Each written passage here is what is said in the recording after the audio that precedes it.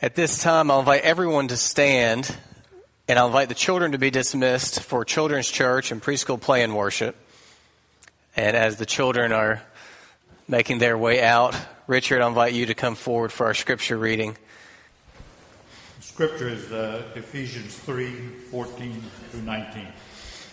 For this reason I bow my knees before the Father, from whom every family in heaven and on earth is named, that according to the riches of his glory he may grant you to be strengthened with power through his Spirit in your inner being, so that Christ may dwell in your hearts through faith, that you, being rooted and grounded in love, may have strength to comprehend all the saints what is the breadth and the length and the height and the depth, and to know the love of Christ that surpasses knowledge, that you may be filled with all the fullness of God.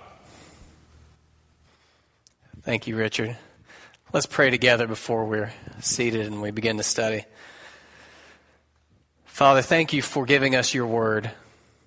Thank you for giving us your Holy Spirit and the promise that your word will not go forth without accomplishing your purposes for which you sent it.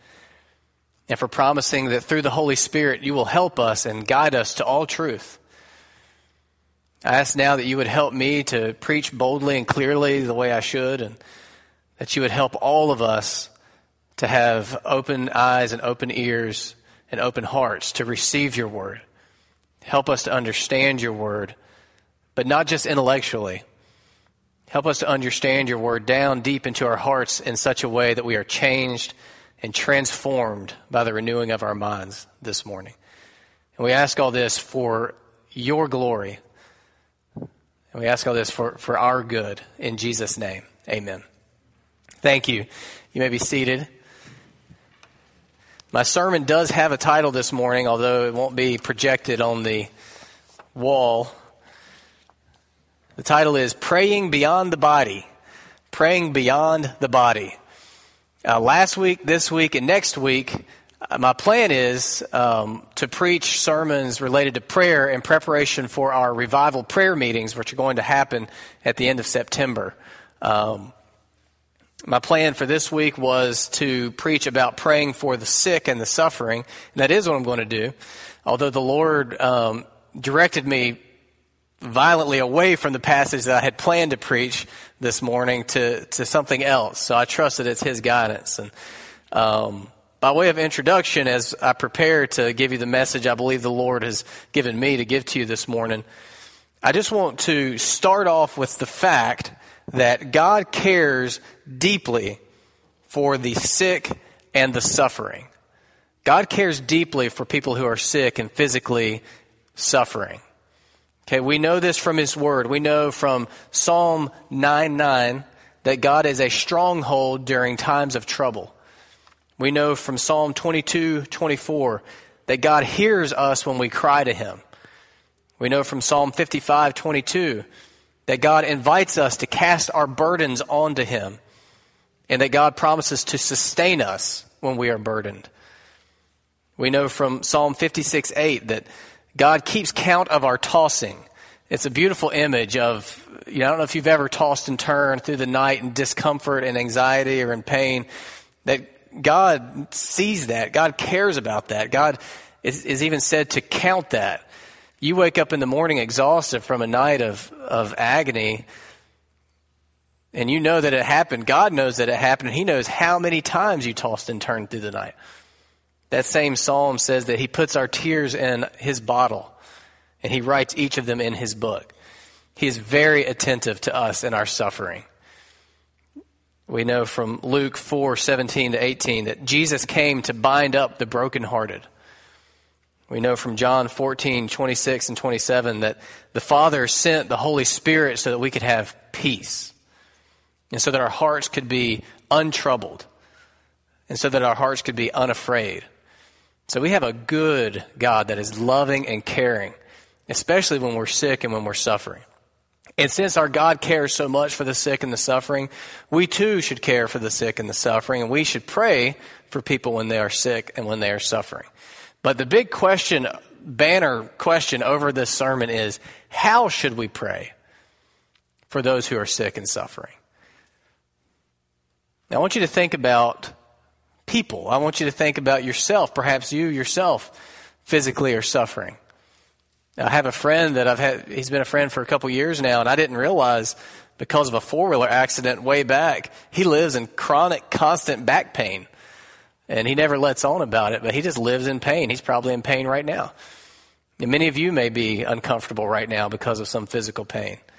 Or maybe you have people that you really care about that are very close to you who are very sick.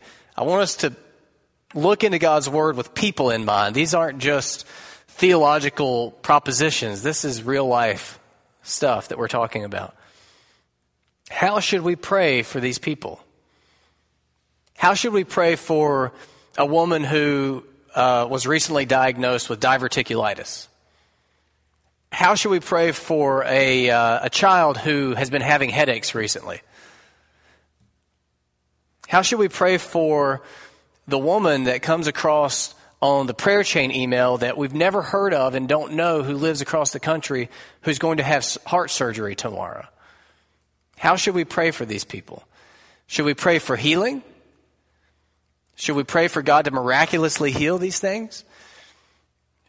Or should we just pray that their doctors would have wisdom? Or should we pray that the Lord would just relieve them from the discomfort and suffering? Well, I believe we can and should pray those things, but I believe there's much, much more that we can and should pray. You know, I've experienced a lot of prayer meetings in my life. I grew up in church.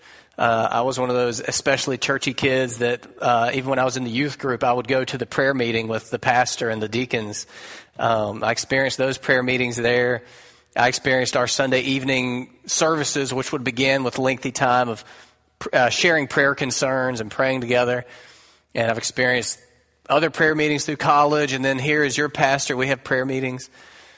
And I've seen a tendency for us as God's people to fall into two ruts when it comes to praying for people. Okay, the first one is we tend to only pray for the sick and the suffering. We tend to only pray for people when they have some physical medical issue. And the second one is we tend to pray only that those sick and suffering people would be physically healed. Okay, now neither of those things are bad in of themselves. It's the word only. It's if we stop there. If all of our prayer meetings are focused on medical issues, and if our prayers for these people are only focused on their physical medical issues, we're missing this whole glorious world that we could be praying, an action that we could be seeing God do in people's lives. Now, as I've studied the Bible in preparation for this prayer emphasis, I've come to the conclusion that the Bible, especially the New Testament, places very little emphasis on praying for physical healing or physical comfort. And I feel strongly that we need to let God's priorities in the Bible shape our priorities in praying, even when it comes to people who are sick and suffering. So I'd like to look at these two ruts that I think we fall into in turn in light of Scripture. So first off, I do think that we tend to pray more easily and share prayer concerns more readily about physical issues, medical issues. You look at the prayer chain emails, that's mainly medical issues. Many prayer meetings, as requests are lifted up, they're often heavily weighted towards medical issues. I think there's lots of reasons for this. One of which is just easy to share on that level. It might be more difficult to share. It might be easy to share, I broke my arm yesterday, where it might be difficult to share, I am deeply ensnared in this sin and I can't escape. Okay, you have to really know people, really have fellowship to share that, whereas this is obvious. The bone's sticking out and there's blood spurting. You know, many prayer meetings can turn into like a town hall meeting where it's just updates on medical conditions. It's like we should just have lab coats on and clipboards. And so let's think about real life situations. Let's think about a grandmother who is entangled in incredibly complex family relationship dynamic and financial dynamics, who is working her back to dust, taking care of grandchildren and being the glue that holds this whole family together with step relations and ex-spouses and stepchildren. Okay, let's think of a grandmother who is the glue in this whole family dynamic. Do we pray for her? Do we pray the rich biblical prayers for her? Do we pray that whenever she opens her mouth, words might be given to her so that she would fearlessly make known the mystery of the gospel for which she is an ambassador to this family? Do we pray that she might declare the gospel boldly to those children, grandchildren, stepchildren? Do we thank God for her partnership in the gospel? Or do we largely ignore her in prayer until she gets sick? Think of the young believer, the new believer, a child who gets baptized. Do we pray for them? Do we pray that he who began a good work in them would carry it on to completion? Do we pray that the cares of this world would not creep up and strangle that young faith? Do we pray against the enemy that he would not swoop down and snatch up that young faith? Or do we forget them in the deluge of medical prayer requests? And we can get real specific on this one. Lucky Pallone, baptized September 2013. Do we know how he's doing spiritually? Do we pray for him still? Young boy, young man now. He's in the youth group now. Young man recently gave his life to Jesus Christ. Out there in the school system, out there in the world, out there with the enemy. Do we know how he's doing? Are we praying for him? Natalie Chastain, baptized August 2014. Do we know how she's doing? Are we praying for her? Elias Broadway, baptized November 2014. Do we know how he's doing spiritually? Are we praying for him? Okay, now, this is not a guilt trip. Okay, but think about how your prayer life for these young believers who stood up here and we welcomed them into membership saying, we will pray for them. Okay, now think, what if on those dates I just mentioned, they weren't baptized, they were diagnosed with cancer? I guarantee we'd know how they were doing. I guarantee we'd know how they were doing physically. I guarantee their name would be coming through prayer request emails. I guarantee they'd be brought up in prayer meetings. Now, I'm certainly not saying we should not pray for people who are diagnosed with cancer. Please do not take that from this. What I'm saying is, I think that this juxtaposition reveals an opportunity for growth among us. We must pray for the sick and the suffering, but we must not only pray for the sick and the suffering. Every one of you has a situation in which you need prayer. Now, I'm very grateful. This is one of the areas of our church where I see spiritual growth.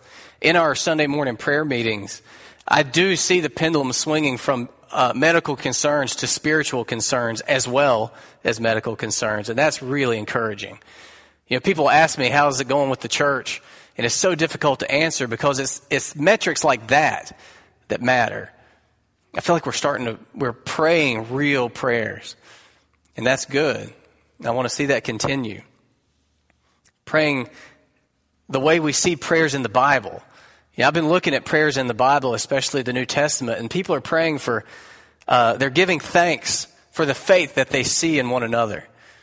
They're praying for opportunities to have fellowship with believers that they haven't been able to see in a while because of different issues. They're praying for the salvation of the lost. They're praying for unity and Christ-likeness of attitude and mindset. They're praying for unity of mind and voice in order to better glorify God. They're praying for fullness of joy and peace that can only be found by trusting in Jesus Christ. They're praying for overflowing hope in God. These are the prayers that you see in the Bible. These are the prayers that will become our prayers as we continue to grow in Christ. So we need to pray for the sick and the suffering, but not only the sick and the suffering. And then the second rut that we fall into, that we tend, when we are praying for the sick and the suffering, we tend to pray mainly for physical healing, ignoring the great wealth of other things the Lord may want to do. We need to let God's priorities in the Bible shape our priorities in prayer, even when it comes to praying for those who are sick and suffering.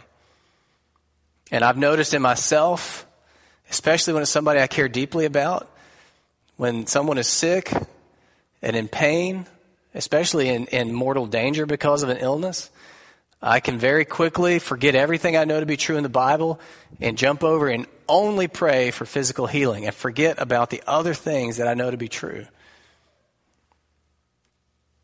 How often have we forgotten that God often uses physical sickness to bring about glorious spiritual results in that person's life and in the church and in the world? I know all this is easy for me to say because I haven't really experienced anything too difficult in this medical level personally. But I want to read something to you from a woman named Nancy Guthrie, who has experienced it a little bit more closely than I have. She writes in an article, "I suppose I really began to think about these things during the season in which we were caring for our daughter, Hope, who was born with a fatal genetic disorder. I remember getting a call from the secretary at our church. 'We've put you on the prayer list,' she said, 'and we're asking people to pray that God will do a miracle and heal Hope.' Honestly, it was a little awkward to tell her that while that was fine, it wasn't the way we were praying. Our reluctance to pray this way had nothing to do with whether or not we thought God is powerful enough to do that kind of miracle. This is the God who spoke the world into being. No question he could do it. So how were we praying for Hope? When I was able to sputter out a prayer, it was shaped most profoundly by something a friend said to me on the phone a couple of days after Hope was born. She said that I could be confident that God would accomplish the purpose he had for Hope's life in the number of days that he gave to her. So in my prayers, I began to welcome him to accomplish that purpose. I prayed that my own sin and selfishness and small agendas would not hinder his purpose. I prayed that his purpose for Hope's life would be enough for me and a joy to me. If we really believe that God is purposeful in suffering and that our suffering is not meaningless or random, shouldn't that affect how we pray about the suffering in our lives and in the lives of others? As it is, we pretty much only know how to pray for suffering to be removed, for there to be healing, relief, restoration. Praying for anything less seems less than compassionate. But shouldn't the purposes for suffering we find in Scripture guide our prayers more than our predetermined positive outcomes? We could make a very long list of purposes for which God intends to use suffering according to Scripture, and then she does, and I want to share these with you. These are things that the Bible states that God does through suffering. He displays his glory in us. He equips us to comfort others. He causes us to rely on him. He shapes us to look more like Jesus. He makes the life of Jesus evident in us. He reveals sin to us and protects us from sin. He enables a deeper experience of Christ's sufficiency. He disciplines us for holiness. He brings about spiritual maturity. He brings about genuine faith. See, often God is using suffering for glorious purposes. Do you guys remember Romans 8? I'm sure you do. I bring it up, it seems like every week. Does it say that we are conquerors of physical suffering? No, it says we are more than conquerors of physical suffering. We are more than conquerors. That means that often while we're trying to bat it away, it's trying to serve us. God, through it, is trying to serve us. Bring about worship and life and faith and maturity and growth and glory and gospel witness to the world. Bringing fellowship tighter together. Helping us to let go of the temporary pleasures of this world and grab hold of the eternal pleasures that matter. So we must not abandon these deeper, more enduring purposes when we're praying for sick and suffering people. Now, the question that may be on your mind is, well, doesn't God heal? And doesn't he call us to pray for healing? Yes, I believe God does heal, but I believe it's rare. I believe it's rare that it happens in the miraculous sense. Now, all good things come from God, including the medical advances through which he heals us through the ordinary means of grace of doctors and prescriptions and physical health. But I believe there are times, extraordinary times, where God impresses on people the kind of faith and the kind of praying through which he does miraculously heal people. I believe the church here has experienced it with Katie Brooks years and years ago. Many of you shaking your heads remember that. And I know that many of you, that is a pillar memory of God's faithfulness. I think that's the kind of healing that he talks about in James chapter 5, where he says, if any of you are sick, let him call for the elders, and they'll come and they'll pray over you and anoint you with oil, and the prayer of righteous men is very effective as it is working. I think there are definitely times when the Lord does amazing, miraculous things in the area of healing. But I don't think it's the norm. I think the normal condition is God bringing about other miracles through suffering, using suffering as his servant. So yes, let's pray for healing. But let's trust our wise God. You know, the closest thing Paul ever prayed for healing that I saw in the scriptures was praying for the Lord to remove the thorn from his side. And we don't know what that thorn was. But do you remember God's answer to him? No. Because I'm using that thorn to make you Paul the apostle. I'm using that thorn to make you the humble, relying on me kind of apostle you need to be the world's greatest missionary. Without that thorn, he wouldn't have been the Paul that we know. The closest prayer that I can find of Jesus praying for physical healing is him praying, Father, let this cup pass from me. This cup of physical suffering is about to endure on the cross, and this cup of separation from God. And again, God said, no, I've got purposes in that suffering. And like Jesus, our prayer needs to be, your will be done. Because, of course, we always want to feel good, and we always want each other to feel good. But ultimately, your will be done. You know better than we what is best. We are more than conquerors, so we should pray in light of that fact. Now, I want to close this sermon with giving you a specific example of a prayer that's deeper than the body. And that's the passage that Richard read for us, Ephesians chapter 3, verses 14 through 19. And I just want to point out to you 5 components or 5 characteristics of prayer that is deeper than the body, prayer beyond the body. I don't really have a whole lot to say on these points. I just sort of want to hand them to you for us to be thinking about as we pray. Ephesians 3, 14 through 21. Let me read it again before we pick it apart.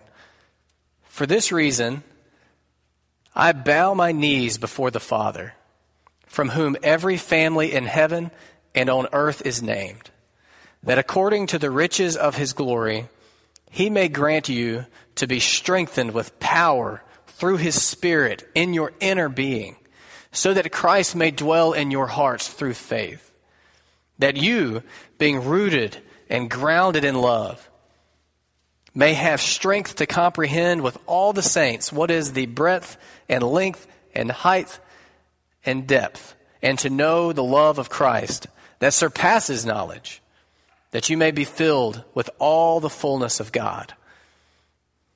That's praying. The first thing I want you to notice is that deep praying is prayer that is done in light of the gospel. Deep praying is gospel motivated.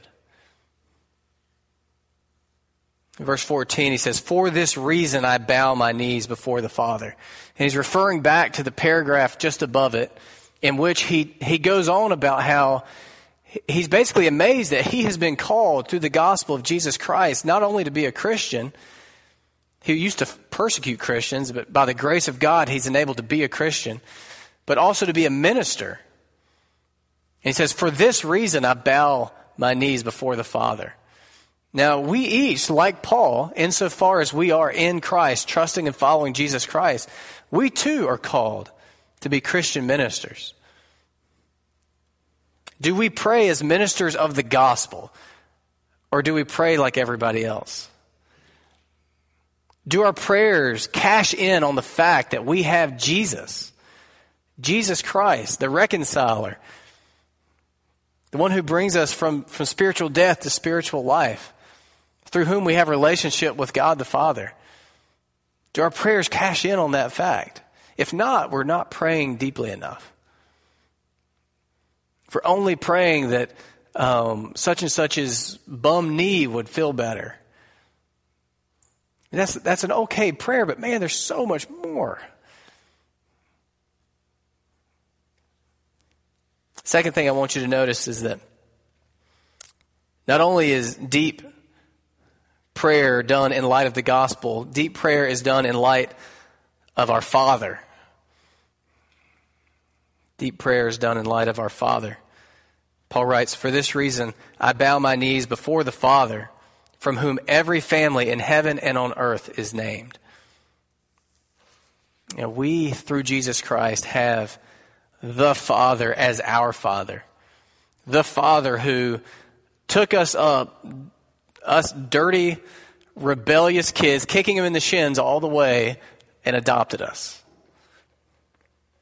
The Father of all, the Father who's capable of all.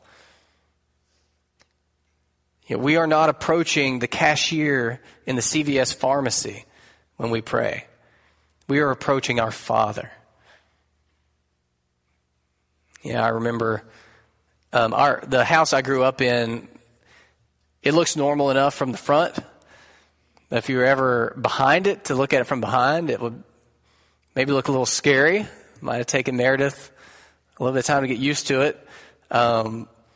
My dad had us in the summers, mainly my brother because I was so little, spend our mornings digging out a basement with a pick and shovel and wheelbarrow, just digging out of the dirt beneath our house a basement. And it's still that today. It's just a big gaping opening with a big hole dug out from it. And my aunt lives back behind us, and often we would go and play games up there, and I would have to return from her house at night. So, a little kid, 7 years old, maybe 8 years old, returning at night out in the country. There's no street lights or anything, pitch black dark, just the moonlight. It would creep me out so much to walk past that gaping opening of our basement. And there'd be bicycle reflectors in there, so you'd see like little points of light. You're like, is that a wolf in there or something? So, I was okay until I got close to that, and then I would speed up to get into the house. As a child, many things are scary, many things are overwhelming. Now, on nights when my father walked with me back, I didn't give that basement a second thought. Because I wasn't out there alone as some orphan. I was out there with my father, who was big and he was strong and he knew what was under there and he wasn't afraid.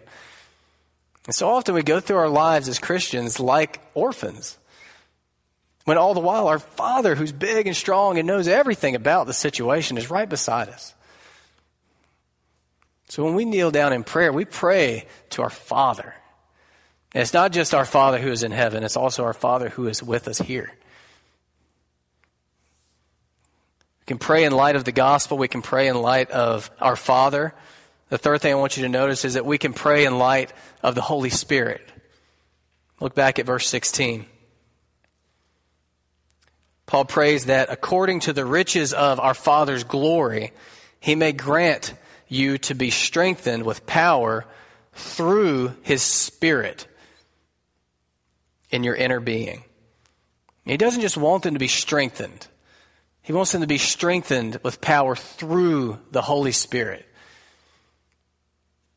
From our study in 1 Corinthians, remember, as Christians, we have been given the Holy Spirit. This is the Spirit of God, and we have it in us. Just as my spirit is to me, God's Spirit is to him. And though I could never give you my spirit, God is able to give us his Spirit. And through his Spirit, we have access to the mind of God, the power of God. So the question here is, do our prayers cash in on the fact that we have the Holy Spirit?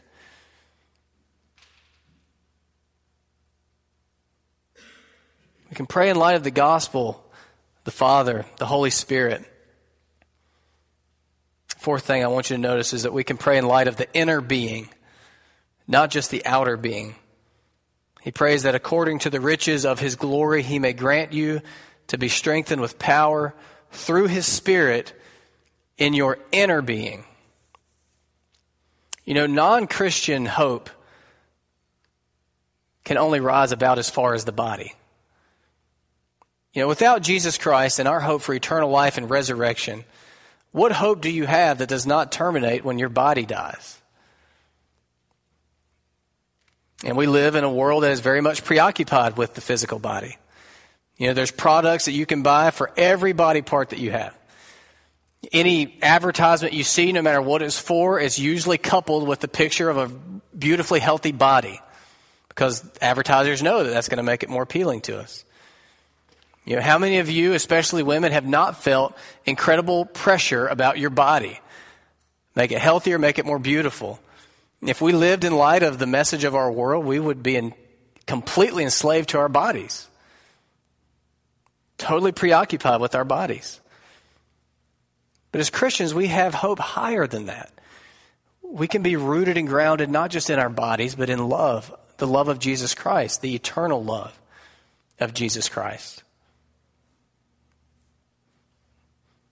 There's a fact that we need to just get out on the table so that we can pray as Christians.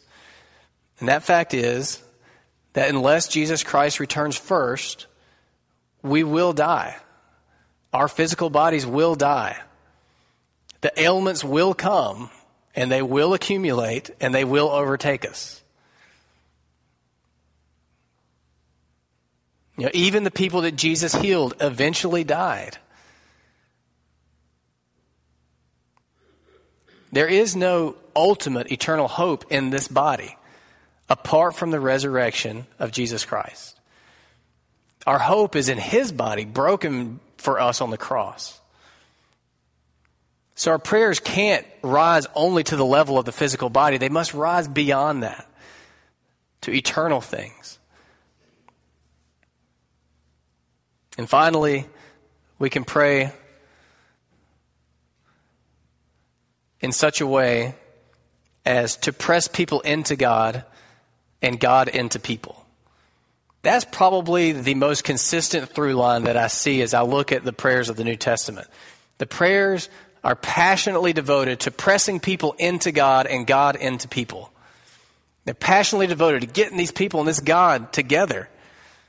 They're not just prayers for, God, not right now. I just want you to be more comfortable so you can go back to work. They're prayers for people and God.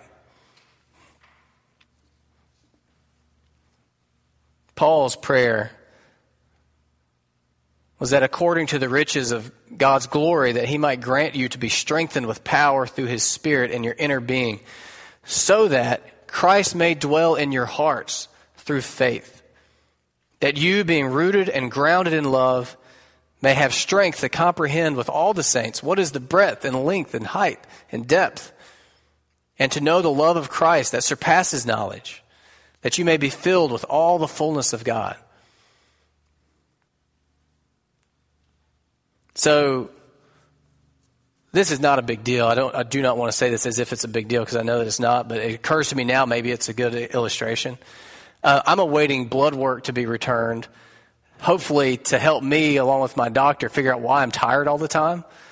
I'm like 99.99% certain that at worst it's like maybe a blood sugar issue, and I'll just have to eat cake all day to keep my sugar up. I'm assuming that's what the doctor's going to say. It's not a big deal, and I don't mean to act like it is. But what if results come back and it's something serious, it's something awful, it's something terminal, it's something that's going to get ugly? Okay, it could happen. Now, do I want you, based on this sermon, to not pray for healing for me? No, of course not. Please pray for healing. I've got a lot of gospel work I want to do. I've got a family I want to serve. Please do pray for healing. But don't just pray for that. I want to be filled with all the fullness of God. Pray that for me. You know what? Pray that for me, even if it is just a simple blood sugar thing. I want to be filled with the fullness of God. I don't just want to be filled with physical health. That's not going to last. I want to know the love of Christ that surpasses knowledge. Pray that. I want to have the strength to comprehend with all the saints what is the breadth and length and height and depth of the love of Jesus Christ. Let's pray that. I want to be rooted and grounded in love, not just physical health. You know, Meredith and I were talking about this.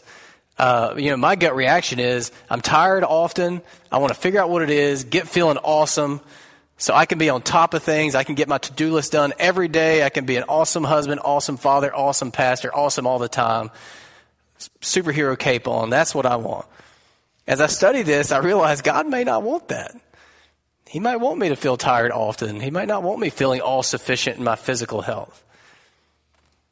Maybe instead he wants me to feel tired and wimpy often so that instead he can show me just how deep and true and rich his love for me is through Jesus Christ. I might not be able to be a super awesome husband, dad, pastor. Man, he still loves me. He still loves me endlessly through Jesus Christ. My ultimate hope is not that I will feel really good physically. Our ultimate hope for one another and our loved ones as we pray can't be that they feel good physically. It'd be nice. It'd be great. But more importantly, let's pray like this. Let's pray in light of the gospel, in light of our Father, in light of the Holy Spirit, in light of the inner being. Let's pray prayers that press one another into God and God into us. Let's pray like Christians. Now, we're going to pray together right now, and you're invited every Sunday morning to pray with us in my office at 9:30.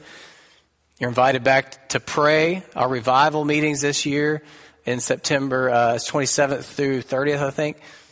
It's going to be all about praying together. Pray with one another over the phone. Pray in your quiet times. Pray as you drive. Pray without ceasing, and pray like this. Let's pray together now.